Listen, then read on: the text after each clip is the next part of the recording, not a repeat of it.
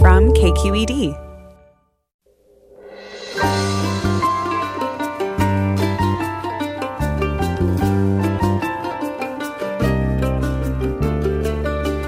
From KQED Public Radio in San Francisco, I'm Mina Kim. Several NBA playoff games have been postponed after the Milwaukee Bucks boycott of Game 5 over the police shooting of Jacob Blake. The family of the Wisconsin man shot 7 times in the back in front of his children says Blake is partially paralyzed. Meantime, a 17-year-old faces murder charges in connection with the killing of 2 people after protests in Kenosha Tuesday night. We check in on the situation in Wisconsin and its effect on the sports world. Then, voting is one way to make change, but not if your ballot is rejected. We learn how to avoid common mail-in balloting mistakes. That's all next on Forum after this news.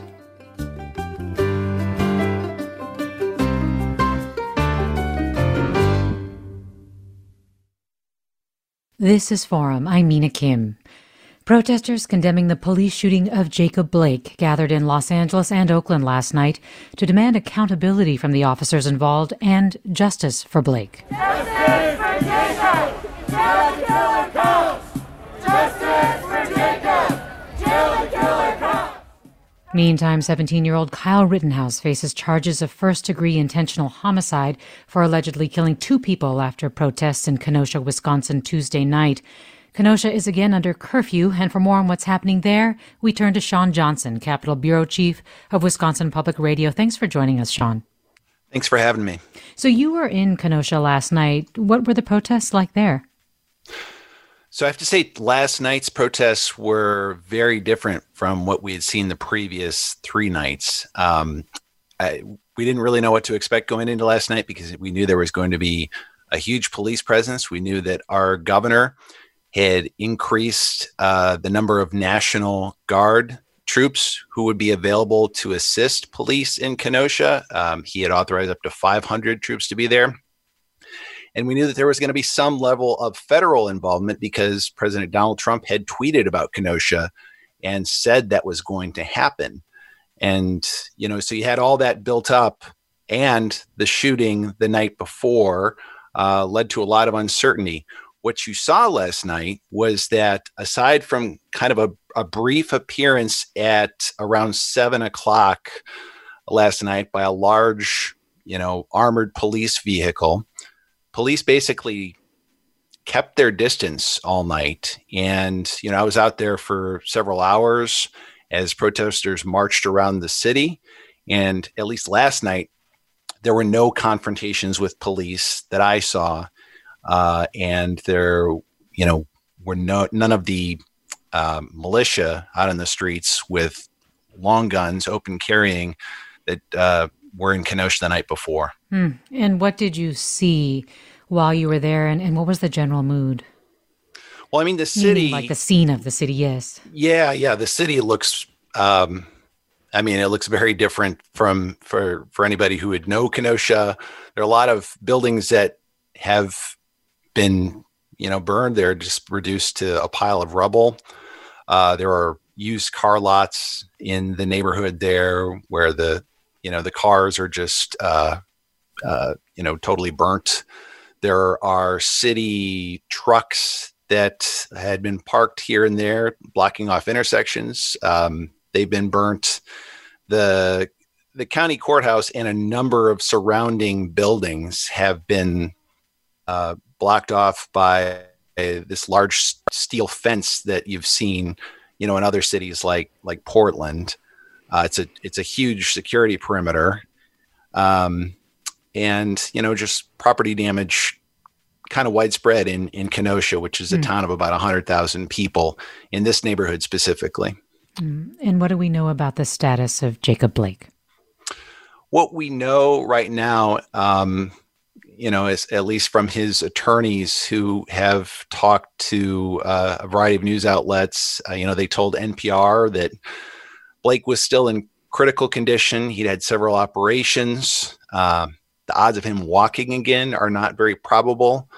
The Wall Street Journal reported that at least one bullet went through his spinal cord, leaving him paralyzed. His liver and kidney were damaged.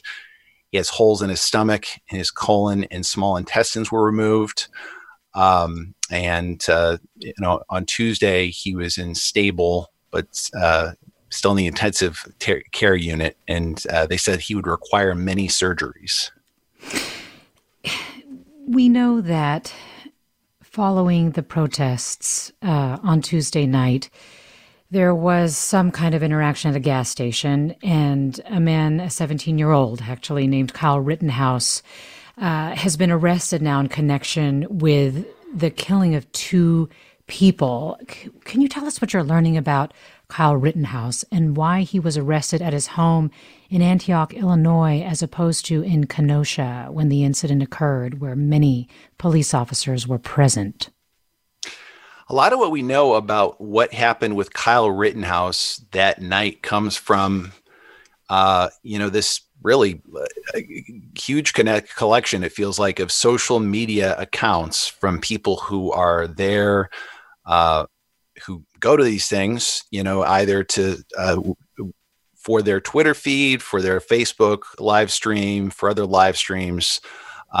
They were right there at the scene of some of the most horrific events that happened in Kenosha that night. And so there's video and pictures of Kyle Rittenhouse. We know that, as you mentioned, he's a 17-year-old from Antioch, Illinois. He is he's wanted in Kenosha on accusations of first-degree intentional homicide, and after having fled the state of Wisconsin with the intent to avoid prosecution for that offense, according to court documents.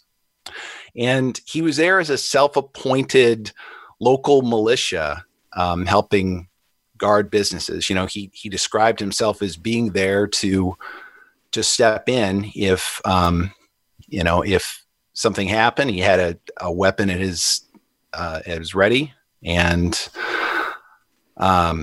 WBEZ reported he was part of a public safety cadet program as a teenager, and very active in kind of the Blue Lives Matter movement, in the gun, a very pro-gun activist, I think you described him as.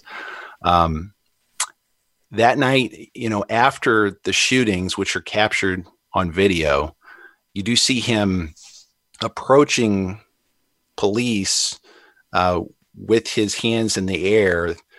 They tell him to clear the street, essentially.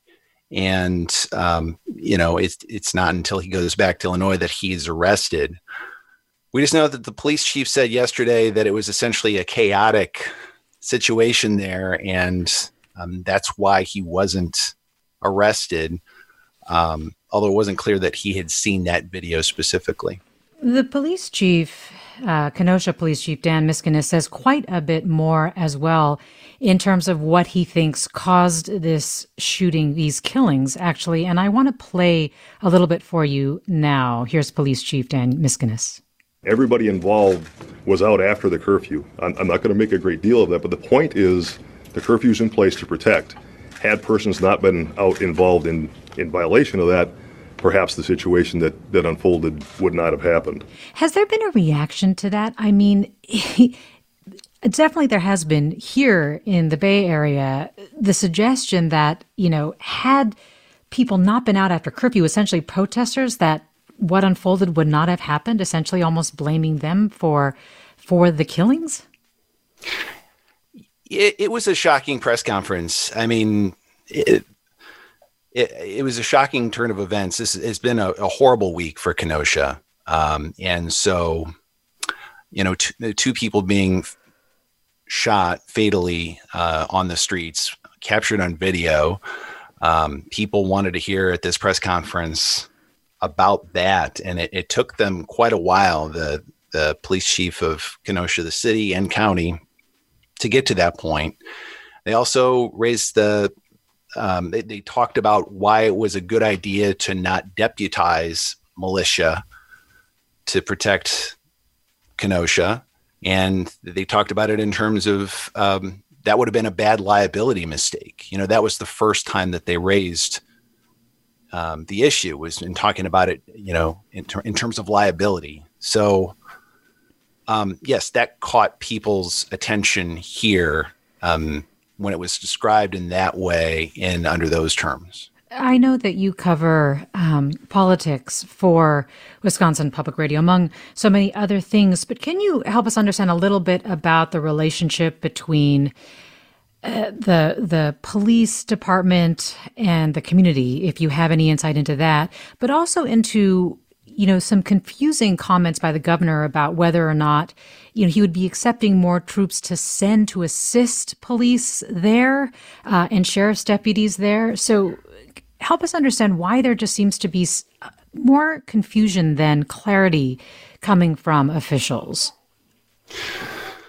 Well, I mean, in terms of the police department's relationship with the community, I mean, I think that you could probably say any community is going to have some sort of a history there, a complicated history. But in Kenosha, they're actually, we have a state law now when it comes to investigations when someone is shot by police.